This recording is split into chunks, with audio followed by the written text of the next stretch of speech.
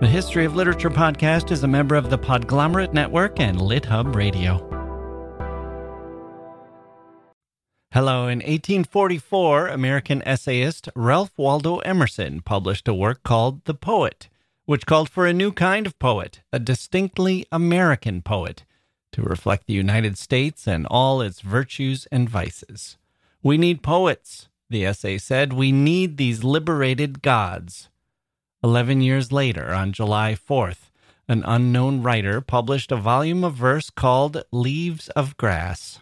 His name was Walt Whitman, and he envisioned himself as the kind of poet and the kind of person who could fulfill Emerson's prophecy. I was simmering, Whitman later said. Emerson brought me to a boil. Whitman sent a copy to Emerson, who recognized its power immediately. Extraordinary, he said, the most extraordinary piece of wit and wisdom America has yet contributed.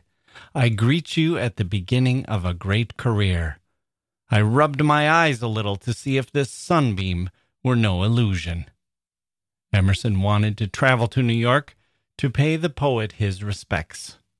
A century and a half later, the book and its poet still possess a power that roused Emerson and his colleagues. Whitman had the great career that Emerson predicted, and his legacy has been even greater.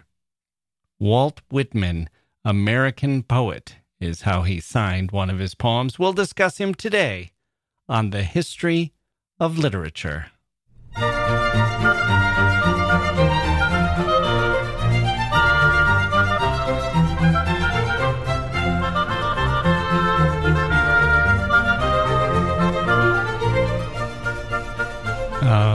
Okay, here we go. Welcome to the podcast. I'm Jack Wilson. Thank you for choosing to spend some time here today with us or with me. Take your pick. We're trying something different today, or at least we're starting something different. We will see how it goes. I was inspired by our conversation with Professor Ilan Stavans. What is American literature? Of course, you have to start by defining some terms. I'll skip over what and is, although Americans do have that great example of our former president saying, well, it all depends on what the meaning of the word is. Is. Such a lawyer. But we'll skip what and we'll skip is, and we've already mostly defined literature here at the History of Literature podcast as being fiction and poetry and plays, maybe a little cinema once in a while, lyrics to a song here and there, but words that can move you, that make you think, that play on your emotions, that stretch you out, that call forth all your powers, as Dr. Johnson might say. But the real thorny definition is what is American literature, and for that we also need to look at what is America. We seem to be at a crossroads here in America, but, well, life is always a crossroads, isn't it, of some kind? The most tranquil period in American history that I've lived through, the 1990s, the Cold War finished and the age of terrorism not yet begun, that was a crossroads too. But this, where we are now, feels different to me. As Professor Ilan Stavans put it, we no longer have a single shared reality. We're diverging in what the truth is, in what basic facts are. And our project will be to converge, to figure out how to move forward together, or we're going, I don't know what. I don't know what we're going to do if we don't. Will we fail? Or will we not move forward? We struggle along.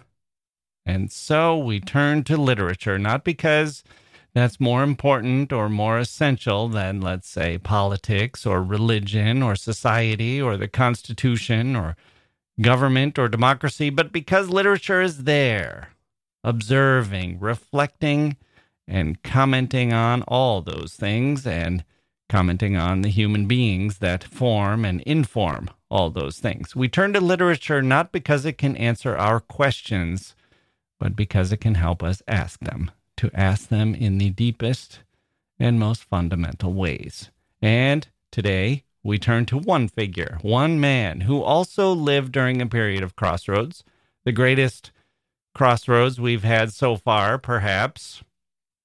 But that almost Doesn't matter. We have our prophet from that period, the secular prophet Abraham, last name Lincoln. We have our key thinkers like Frederick Douglass and take Thoreau or whichever other essayists you want. I think I did an episode on Emerson where I called him the Americanist American. Well, maybe so. Or maybe Emerson was, as has been suggested, the John the Baptist to our secular Christ, our literary secular Christ. Anyway, and the literary secular Christ was our subject today, Walter Whitman Jr., called Walt to distinguish him from his father. Walt Whitman, American poet. Ezra Pound said, Walt Whitman is America's poet. He is America. Pound also kind of hated Whitman. We'll have all of that for you later. But this is what's going to be different. I'm not trying to shoehorn anything in to fit our usual allotment of 45 minutes or an hour. I have an outline that's miles long, and I'm going to take my time. We'll take these looks at Whitman in chunks. I'm not going to put out a 10-hour podcast or anything like that. At least I have no current plans to do that. Maybe we'll resort to that if we get there, if we have to, but we will take our time with Whitman, and we'll sprinkle in episodes with the others on our list. We've got Henry James and William Blake, Edward Gibbon. We're headed to Nepal soon, and Australia and France and Russia.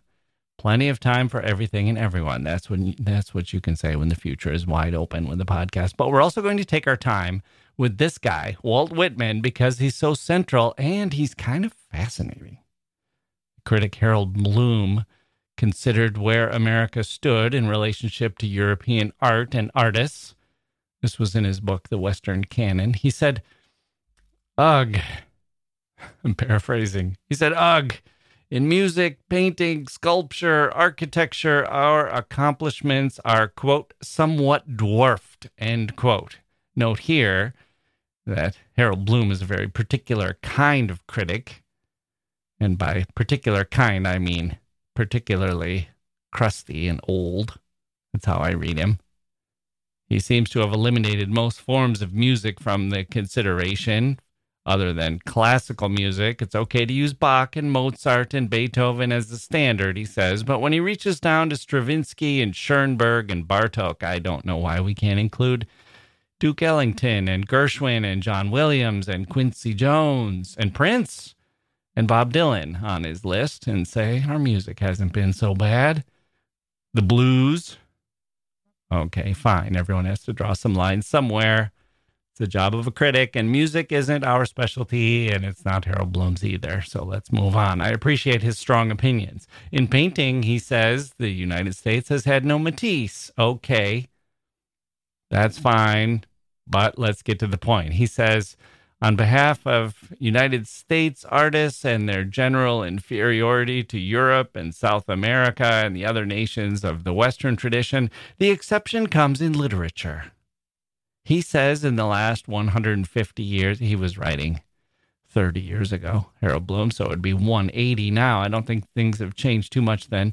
He says in the past 150 years or so, not even Browning or Leopardi or Baudelaire overshadows Walt Whitman or Emily Dickinson.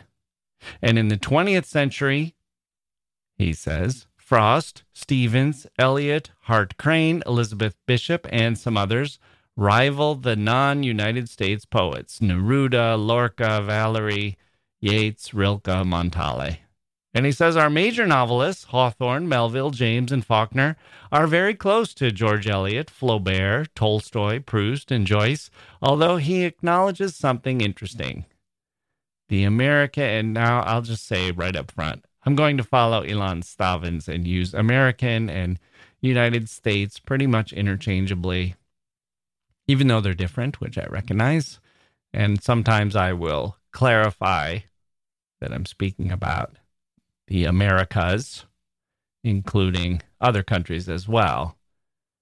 But for now, we'll just use American to mean the United States. He says, back to Bloom, he says, the Americans, as major novelists, might really only be there for a single book, apart from Henry James.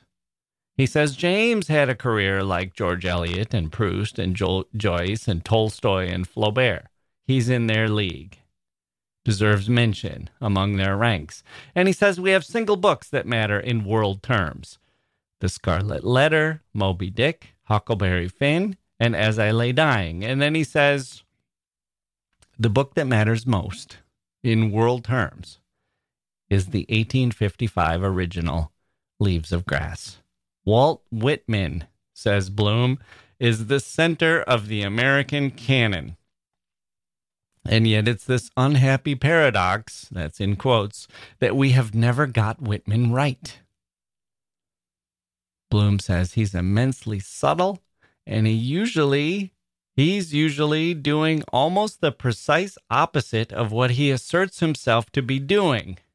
I don't know if I'd go quite that far, but I'm intrigued. Who was this guy, and how did he get to be who he is, who he was? This carpenter's son, of all things, my goodness. Our secular literary Jesus has little parallels all over the place, doesn't he? No wonder he sometimes viewed himself in those blasphemous terms. Who was he? How the devil did he emerge? What was his project? What did he write? And how? What formed him? What did he form? What legacy did he leave? How can this book, the 1855 Leaves of Grass, be so 12 poems? How can that be so important? What voice do we hear in it? What themes are there? What do we take from it? And is he still loud and persuasive or engaging? Or have we moved on? Is there an America to discover somewhere in that voice of this man writing in the 19th century? And if so, what is it? We will begin our inquiry with a look at Walt Whitman's origins after this.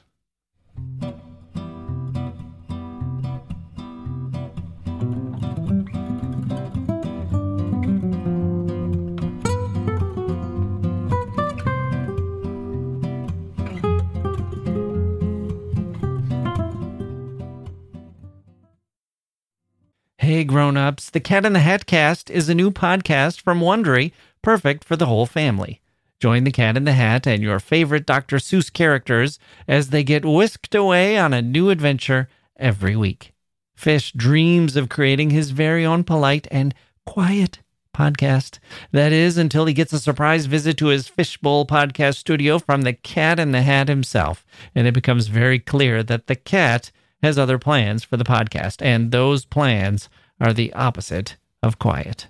The cat may be disruptive, but it turns out he's also a great help to get fish out of all kinds of predicaments.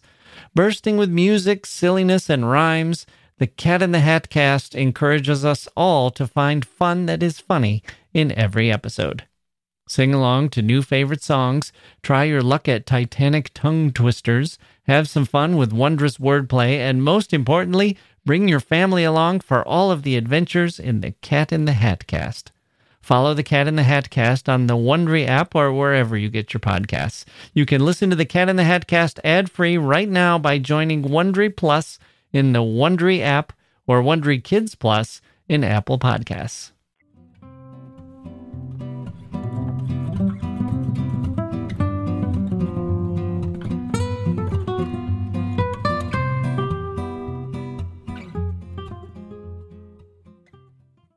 Walter Whitman Jr. was born 203 years ago in May of 1819 in a place on Long Island called West Hills. Born in New York and died 82 years later in New Jersey, and for most of his life he lived in what we now call the tri-state area. Long Island, Brooklyn, New York City, Queens, New Jersey, and some very important trips that he took elsewhere. He had a residence in Washington, D.C. during the Civil War, where he worked as a nurse, and a 3-month stretch in New Orleans when he was a young man that has almost disappeared from his biographies. But it shouldn't have.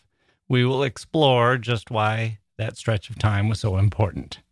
He was the second child of 9, and he was called Walt because his father was also a Walter Whitman Sr. His father was proud of being American. He named 3 of his other sons Andrew Jackson, Thomas Jefferson, and George Washington. He was a free thinker who hated organized religion. His politics were fairly radical, actually. He knew Thomas Paine personally, which he was proud of, and he took young Walt to hear speakers like Frances Wright, a feminist/socialist reformer, and Elias Hicks, a Quaker who promoted unorthodox doctrines. Hicks was also an early abolitionist. We'll be talking a lot about slavery and abolition in these episodes. Hicks was one of those. He came to speak in Brooklyn, and Whitman was there, and later Whitman spoke admiringly of Hicks, saying, quote, "Always Elias Hicks gives the service of pointing to the fountain of all naked theology, all religion, all worship, all the truth to which you are possibly eligible, namely in yourself and your inherent relations. Others talk of Bibles, saints, churches, exhortations, vicarious atonements, the canons outside of yourself and apart from man.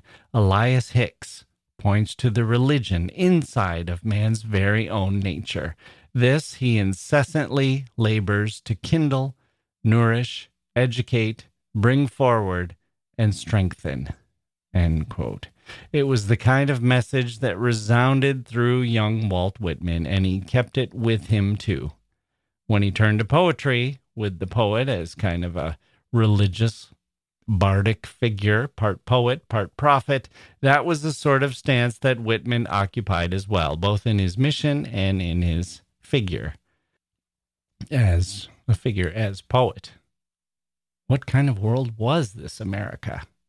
The United States in 1820 had not quite 10 million people in 23 states.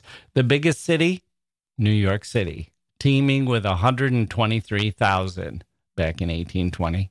Much bigger than Philadelphia at 63,000, or Baltimore at 62, or Boston at 43,000. These would barely register as cities today.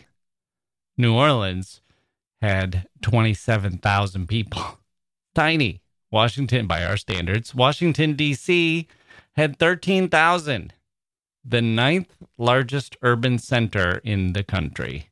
By comparison, London in 1820 had 1.5 million people. China, meanwhile, has 380 million people total, more than 3 times as many as all of Europe combined.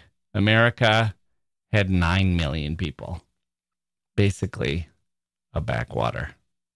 But America, in this day, 1820, is growing fast, thanks to a continent full of bountiful natural resources and a stream of immigrants looking for a better life. By 1850, when Whitman starts Leaves of Grass, it has more than doubled in size, and by the end of that decade, America has more than tripled. In other words, in the first 35 or so years of Walt Whitman's time on the planet, his country, America, has gone from being barely on the map to being a significant world presence. His city, if we combine New York and Brooklyn, has gone from being 1/10 the size of London to being nearly the same size. 100,000 people to over 1 million in 35 years. If you're in Walt Whitman's shoes looking around at America, what do you see? What do you see? A nation on the rise, packed with energy, both kinetic and potential. Will that energy be harnessed or will it combust? Now, you might be thinking, okay, thanks for all those numbers, Jack. But how are you counting people? And in particular, what about the slaves? Are they included? Are they not included? Are they counted as 3/5 of a person, as the Constitution counted them? And can I just give you one of the little stones in my shoe? Can I get this? Can I dump out this pebble and get this off my chest? We talk about 3/5 being a compromise. As if we'll say, well, Northerners wanted to count slaves as people 100%, and Southerners didn't want to count them at all. And so they had this monstrous compromise in the Constitution where they were counted as 3/5 of a person. And that's kind of right, but it's actually backwards. I mean, I don't mean it wasn't monstrous. It was monstrous, but that's not exactly how the negotiations worked.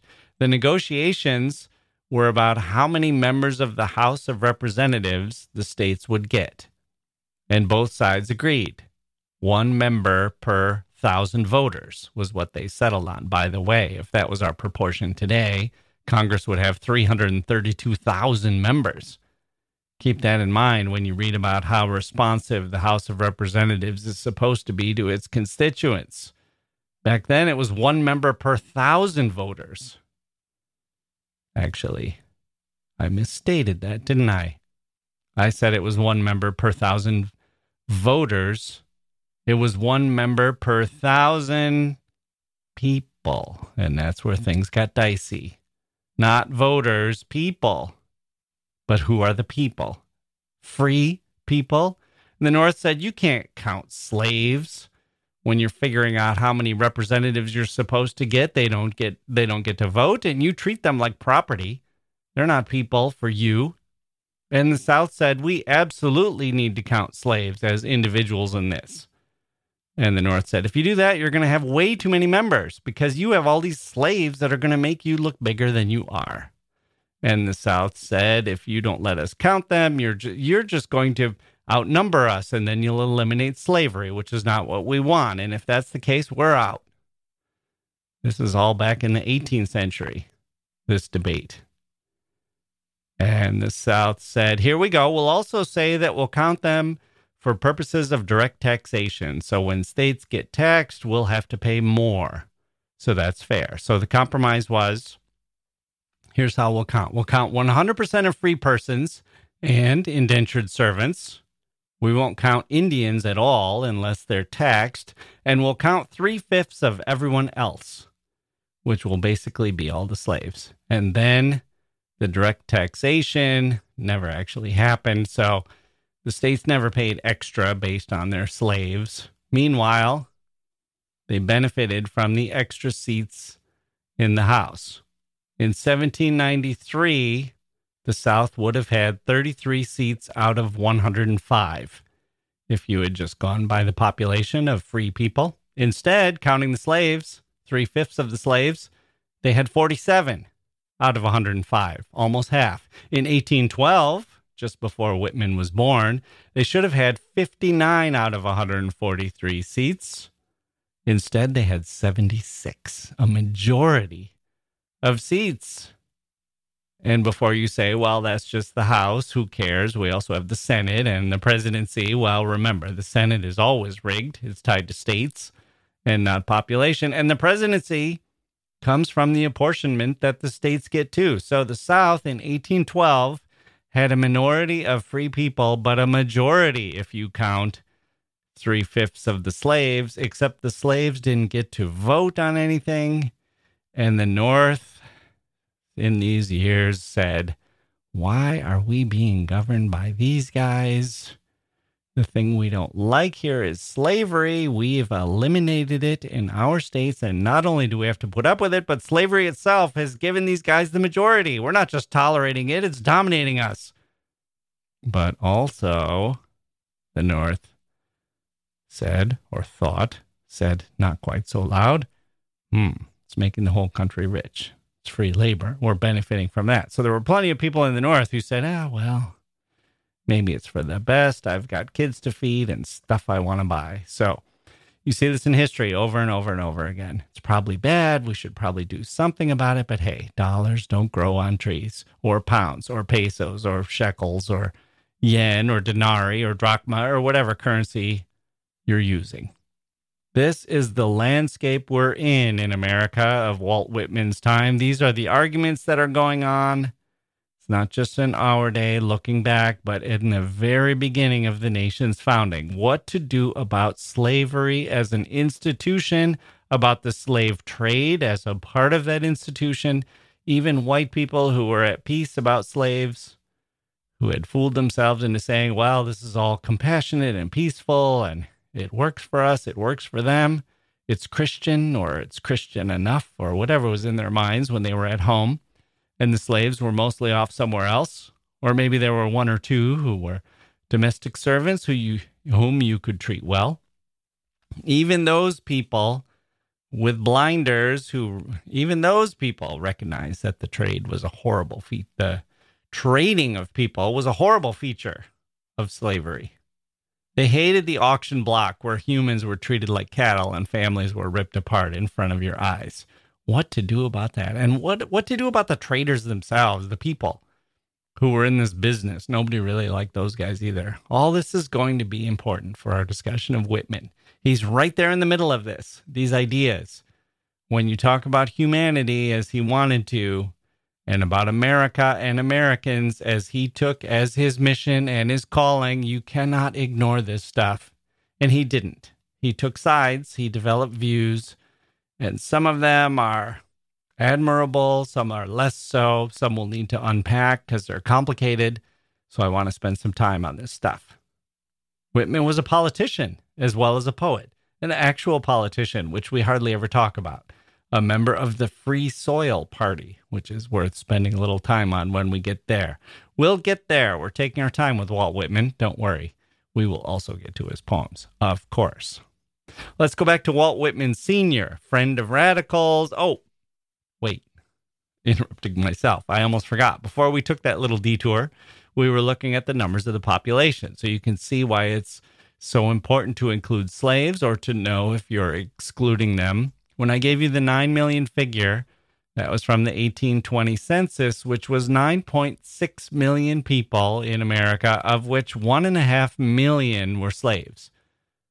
So 8 million free people, 1.5 or so million slaves. Jump ahead to Whitman's middle years, the Leaves of Grass era, 1850 to 1860. The overall population in the United States has grown from under 10 million as it was in 1820 to 31 million and counting. And the number of slaves has increased as well to about 4 million. So in other words, America in the first few decades of Whitman's life added 21 million people, including another 2.5 million slaves. A lot of growth in a fairly short amount of time. So that is a lot of slaves being added, but also tens of millions of people who are coming mostly from European countries, flowing in to the United States. So, Walter Whitman Sr., he was a skilled carpenter, hardworking, tough, a little dour, moody is the word commonly associated with him. Walt actually doesn't talk about him a lot. He was his mother's child. His mother was kind and gentle and affectionate, and that's what Walt wanted to be. Though later in life, he would say that he saw sides of his father that would come out in him, inherent in him, and would emerge whether he liked it or not. In one of his poems, he describes a father in terms that biographers generally believe are similar to Walt's own feelings about his father. In those poems, the father is, quote, strong and self-sufficient, but also manly, mean, angered, and unjust, given to the blow, the quick, loud word, the tight bargain, the crafty lure, end quote. Walter Whitman Sr. tried moving into real estate ventures. It's kind of a natural step for a skilled carpenter. He would buy a house, move into it, fix it up, flip it, but didn't work so well. He pretty much led to the family moving around a lot as he bought and sold and fixed, moved out again, kept failing. His money woes fueling those quick, loud words, no doubt. As Whitman got older, as Walt got older in his 20s and 30s, his father's health started to fail, and Walt took over as the leader of his family, and the publication of Leaves of Grass almost coincided with his father's death. It was like a spiritual rebirth. In the preface, Walt describes a son calmly observing a father's corpse being carried from the house, which was not his own father. His father hadn't yet died, but it can be seen as a kind of foreshadowing. The poet, and in particular Walt Whitman, American poet, needed to be free from the shadow of his overbearing father. And with the casting off of this influence or pressure, a poet and a person could emerge. Is it like casting off Europe? We will see. Whitman's mother was born Louisa van Velsor. Later, Whitman would use Velsor as part of one of his pseudonyms. She was a few years younger than her husband, Walter Sr., and she was 24 when her second child, Walt, was born. 8 of her 9 children survived into adulthood, but Walt was special among them. She loved Walt and depended on him, and he returned the affection. Later writing, quote, "How much I owe her. It could not be put in a scale, weighed. It could not be measured, be even put in the best words. It can only be apprehended through the intuitions. Leaves of Grass is the flower of her temperament active in me. I wonder what Leaves of Grass would have been if I had been born of some other mother." End quote. Throughout her life, Walt sent her money and books and newspapers and other clippings, things for her to read. She wrote him letters of appreciation for everything she received. She was not well educated, neither was Walt, for that matter, only having a few years of schooling by our standards. But although sometimes people say that she was illiterate, that's not quite right. She was more self-taught than illiterate. She was very intelligent. She didn't capitalize letters, and she misspelled a lot of words, and she was pretty free form when it came to punctuation. But clearly she was intelligent, and guess what? When you read her letters, you hear the rhythms of her speech and even her thought. And what better training for our young poet in training? What better confidence builder for a poet who's about to break free from standard meter and verse, from the rigors of it? What better example than to see the example as exemplified in the person, in the writing of the person he loves the most in the world, whom he most admires, and he can see, well, this is how she communicates her thoughts, her ideas, and it's perfect for her. Why can't I do something similar with my verse? Maybe not in a letter, but maybe in the poetic equivalent of it. Did Whitman's mother's writing free him to break all the rules that were then in existence and develop free verse? Well, go write your papers on that, my young grasshoppers. Or in this case, my young Leaves of Grasshoppers. Tell your teachers Jack sent you, and then watch them turn those A's into F's with one easy erasure. Okay. Walt had a few traits of his father, but a million traits of his mother. On Long Island, this is him now. This is a quote. Quote, "Up on Long Island, often people would say, men, women, children would say, 'You are a Whitman. I know you.' When I asked how they knew, they would up with a finger at me. 'By your features, your gait, your voice, they are your mother's.' I think all that is true. I could see it in myself." End quote. We'll talk more about gender, about sex, about motherhood, about care, about comradeship, caring for others, being motherly, the earth as a mother of all, and where a poet fits into this, where our poet fits into this.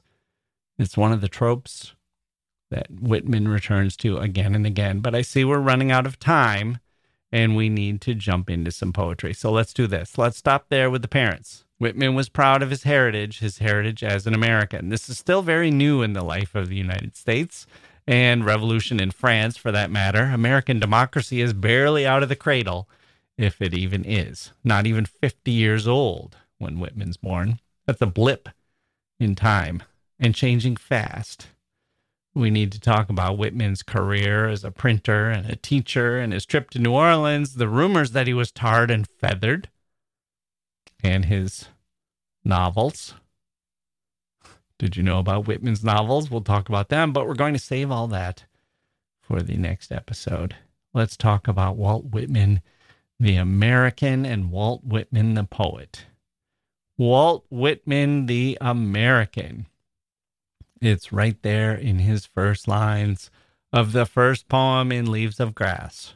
Right there in Song of Myself.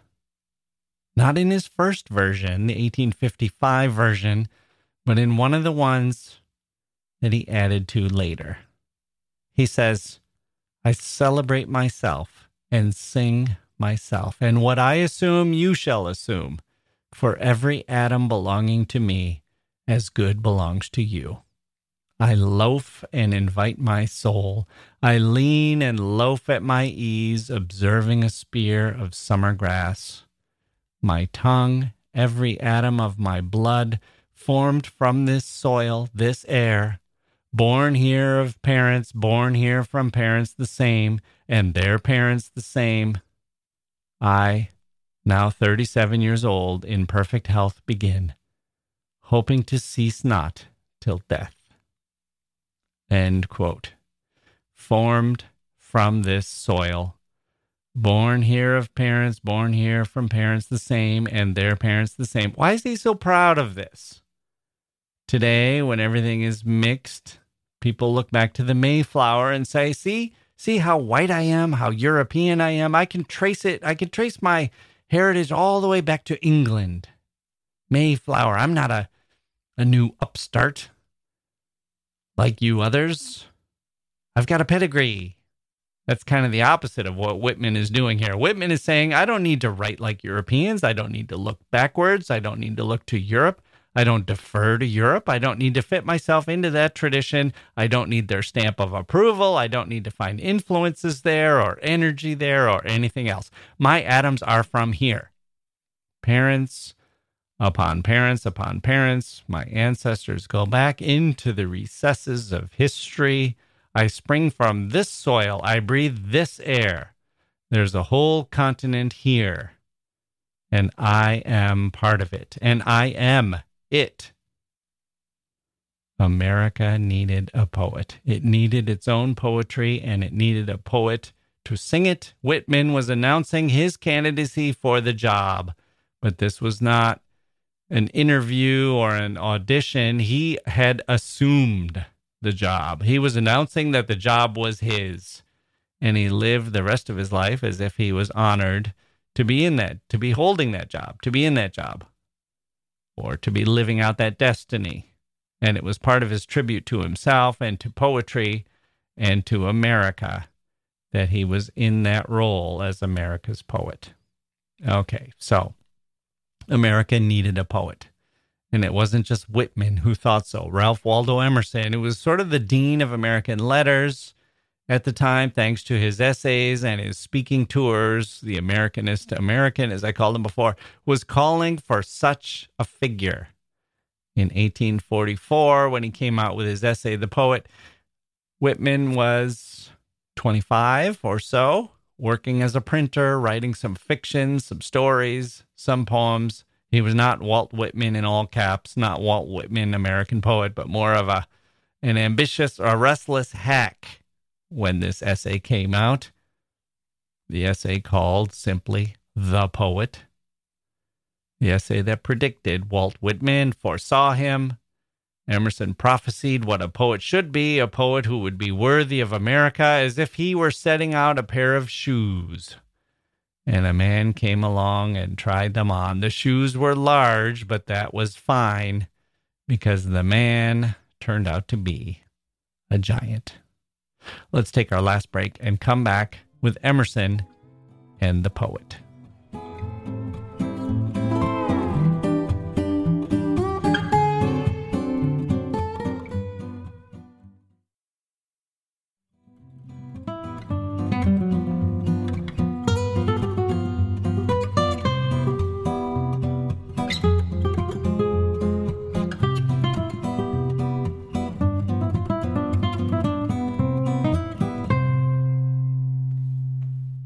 Okay, before we look at Emerson's essay, The Poet, in which he called for a new kind of American poet, let's set up some contrasts To give us some context, here are a couple of famous poets, one British, one American, that I think will do the trick for us. What was popular in 1844, the year that Emerson's essay came out? What was he talking about when he was talking about the poetry that was currently in existence? And what was popular in those 10 years in between Emerson's essay, The Poet, and Whitman's Leaves of Grass? What, in other words, did Emerson and Whitman want from poetry that they were not getting? In Britain, we were in the post-romantic generation of poets, and one of the leaders of that next up generation, Alfred Lord Tennyson. Let's look at him. Tennyson followed the great six of the Romantic poets. He was the prize winner of his day, the great poet laureate for much of the Victorian era. Coleridge approved of Tennyson's early poetry. Tennyson took the baton, but he was veering into the stylized and the sentimental. Accomplished, to be sure. Some of his rhyming and rhythm were flawless. But remember that Emerson is the guy who called Edgar Allan Poe Jingle Man.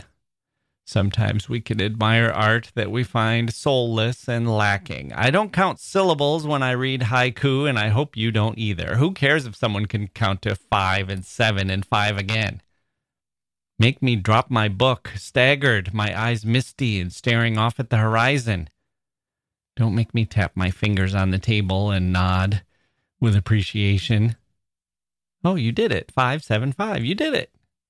I'm reading poetry. Damn it. I'm not doing a wordle. Here's one of Tennyson's poems from 1842. It's called Break, Break, Break. Break, break, break on thy cold gray stones, O sea, and I would that my tongue could utter the thoughts that arise in me. Oh, well for the fisherman's boy that he shouts with his sister at play. Oh, well for the sailor lad that he sings in his boat on the bay. And the stately ships go on to their haven under the hill. But oh, for the touch of a vanished hand and the sound of a voice that is still. Break, break, break at the foot of thy crags, O sea. But the tender grace of a day that is dead will never come back to me. You hear that? You hear what I mean by Jingle Man? This is this is sounds. This is fitting words into their spaces. Something good about that, but what is this really about? Does it feel like Tennyson has opened up a vein and is letting his soul pour out onto the page? I don't think so. In America, we had Tennyson's mirror image, Henry Wadsworth Longfellow, the most popular poet of his day. He had not yet written the Song of Hiawatha, which at least tried to get some American rhythms going. But in 1842, when just before Emerson came out with his essay, The Poet, Longfellow was writing poems like this one, called The Skeleton in Armor. The Skeleton in Armor by Henry Wadsworth Longfellow. Speak, speak, thou fearful guest, who with thy hollow breast, still in rude armor dressed, comest to daunt me. Wrapped not in eastern balms, but with thy fleshless palms, stretched as if asking alms, why dost thou haunt me? Then from those cavernous eyes pale flashes seemed to rise, as when the northern skies gleam in December. And like the waters flow under December's snow, came a dull voice of woe from the heart's chamber. I was a Viking, old, my deeds, though manifold, no skald in song has told, no saga taught thee. Take heed that in thy verse thou dost this tale rehearse, else dread a dead man's curse, for this I sought thee. Far in the northern land, by the wild Baltic's strand, I with my childish hand tamed the gerfalcon, and with my skates fast bound, skimmed the half-frozen sound that the poor whimpering hound trembled to walk on. Accomplished, yes. Definitely Where's America in this? It's about a Viking skeleton found in armor, maybe in an American museum or a collector's home, but it could just as easily be a London home or a Scottish home or anywhere in Europe for that matter. And the meter, what does this have to do with America? With the American project? It's as if Longfellow is looking for a pat on the head from Tennyson. I have more examples of poems like this, but let's move on. Two's enough. Those poems were both from 1842. Emerson looked around and said, WTF are we doing? Where are the poems and that's a paraphrase. Where are the poems and the poets that spring from this soil, that breathe this air, that make sense of democracy and immigration and slavery and this whole land with its vastness, its rivers and waterfalls, its oceans and forests and canyons? We have states. We have a constitution. We had a Declaration of Independence. We've got a lot of stuff going on in here in this nation. What will reflect this and embody this? He says poets have to have this wholeness, this fire that comes out of them. It can't just be one little part of your brain. The part that does crossword puzzles or makes crossword puzzles. The part that says, well, give me a few rules and I'll fit words into them. A poet has to be part of the whole world, the earth, the heavens, the ideas, the soul of where he or she lives. Emerson says people like Longfellow, he doesn't use his name, but it fits. He says, these esteemed umpires of taste have an inclination for something elegant, but it's as if you've rubbed a log of dry wood in one spot to produce a fire and the rest of the log is cold. He says, these studies of fine arts look at rules and particulars, but it's shallow. Quote, men seem to have lost the perception of the instant dependence of form upon soul. There's no doctrine of forms in our philosophy. We were put into our bodies as fire is put into a pan to be carried about.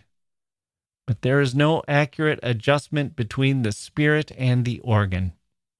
Even the poets are contented with a civil and conformed manner of living and to write poems from the fancy at a safe distance from their own existence. End quote.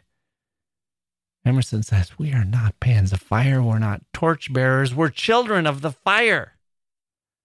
That's his quote. Children of the fire made of it, and only the same divinity transmuted and at 2 or 3 removes when we know least about it. And this hidden truth, that the fountains whence all this river of time and its creatures floweth are intrinsically ideal and beautiful, draws us to the consideration of nature and functions of the poet, or the man of beauty.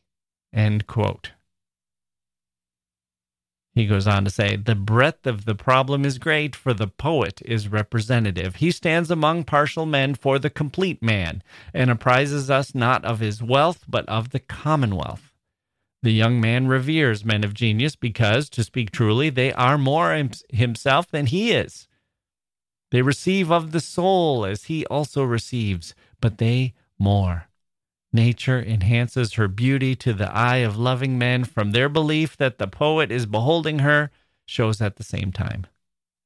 He is isolated among his contemporaries by truth and by his art, but with this consolation in his pursuits, that they will draw all men sooner or later. For all men live by truth and stand in need of expression in love, in art, in avarice, in politics, in labor, in games. We study to utter our painful secret. The man is only half himself. The other half is his expression. End quote. Imagine this call for a poet in this vaunted language, in these lofty terms.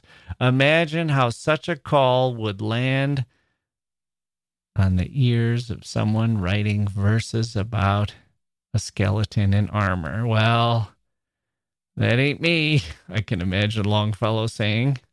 Wow. And Whitman pointing at Longfellow and saying, well, you ain't talking about him. You're talking about me. You just don't know it yet. Here's more from Emerson. The poet is the sayer, the namer, and represents beauty. He is a sovereign and stands on the center. For the world is not painted or adorned, but is from the beginning beautiful. And God has not made some beautiful things, but beauty is the creator of the universe. Therefore, the poet is not any permissive potentate, but is emperor in his own right. Criticism is infested with a cant of materialism, which assumes that manual skill and activity is the first merit of all men and disparages such as say and do not, overlooking the fact that some men, namely poets, are natural sayers, sent into the world to the end of expression, and confounds them with those whose province is action, but who quit it to imitate the sayers. But Homer's words are as costly and admirable to Homer as Agamemnon's victories are to Agamemnon. The poet does not wait for the hero or the sage, but as they act and think primarily, so he writes primarily what will and must be spoken, reckoning the others, though primaries also, yet in respect to him, secondaries and servants, as sitters or models in the studio of a painter, or as assistants who bring building materials to an architect. For poetry was all written before time was, and whenever we are so finely organized that we can penetrate into that region where the air is music, we hear those primal warblings and attempt to write them down, but we lose ever and anon a word or a verse and substitute something of our own and thus miswrite the poem. The men of more delicate ear write down these cadences more faithfully, and these transcripts, though imperfect, become the songs of the nations. For nature is as truly beautiful as it is good, or as it is reasonable, and must as much appear as it must be done or be known. Words and deeds are quite indifferent modes of the divine energy. Words are also actions, and actions are a kind of words, for it is not meters, but a meter-making argument that makes a poem, a thought so passionate and alive that, like the spirit of a plant or an animal, it has an architecture of its own and adorns nature with a new thing. The thought and the form are equal in the order of time, but in the order of Genesis, the thought is prior to the form. The poet has a new thought. He has a whole new experience to unfold. He will tell us how it was with him, and all men will be the richer in his fortune. For the experience of each new age requires a new confession, and the world seems always waiting for its poet. End quote. Emerson is like Ben Kenobi. He actually uses the phrase new hope. We're waiting for a new hope. And Luke Skywalker, the son of a carpenter living in Brooklyn, working as a printer and a hack novelist and a poet, said, I'm here. Simmering, simmering, simmering, and Emerson started to boil. And this is beautiful. This New Hope wrote his book of poems, including a preface to it, but mainly the poems are what's important. And he sent it all to Emerson, and Emerson recognized it immediately. I greet you at the start of a great career, he said in return. So let's pause there. Next time, we're going to dive into the Whitman story, including the leaves of grass and just how Whitman embodied the poetry. We'll show him dropping his payload into the Death Star, so to speak, blowing up American poetry as it then existed. But let's end with Emerson and his prophecy. Quote, "The sign and credentials of the poet are that he announces that which no man foretold. He is the true and only doctor. He knows and tells.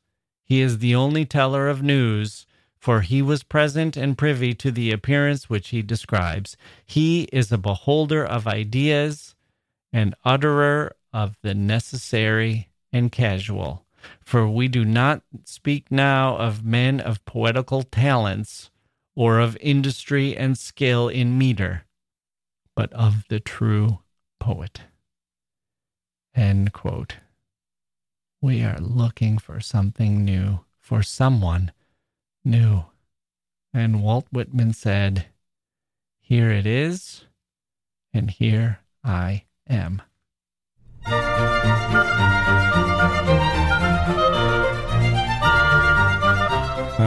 Okay, there we go. That concludes part one of our look at Walt Whitman. Next time we'll talk about his break with the past and how he forged his future, the future. And we'll cover his early novels and his trip to New Orleans. We're going to see what he was like before he became the white-bearded legend. What was he like as a young man finding his way in life and in poetry? We will probably have that next Thursday because Monday we're going... Oh, let's look at the calendar here. Ah, yes. Memorial Day, a History of Literature Best Of episode. How perfect, because we're looking at soldiers and war and writers and war and anti-war sentiments. That's next. So please do subscribe and tell all your friends to do the same. We've got, if you need an enticement, well, we've got Henry James and William Blake and the storytelling women of Roanoke Island coming up. And Zora Neale Hurston and Elizabeth Bishop are on our list, all scheduled to come up soon. And did I mention Wallace Stegner, the Dean of American Western Writers? He's in there too. And the Czech novelist who coined the word robot. We'll have a little sci-fi for you fans of that genre. And Kierkegaard, still on our list. We got a request for Hegel. My goodness, talk about zagging where others zig. We haven't even done Shelley yet, and people are calling for Hegel. But okay, fine. Hegel's on the list too. But he's after Nietzsche and my man Schopenhauer. That guy, that wretch, so miserable, I can't resist him. Speaking of which, one thing I can't resist, no matter how hard I try, is the passage of time and the need to say farewell. I hate doing it. It breaks my heart, but I can't talk for hours upon hours. Who could do that, and who would want to listen? And so, dear listeners, I will say, I'm Jack Wilson. Thank you for listening, and we'll see you next time.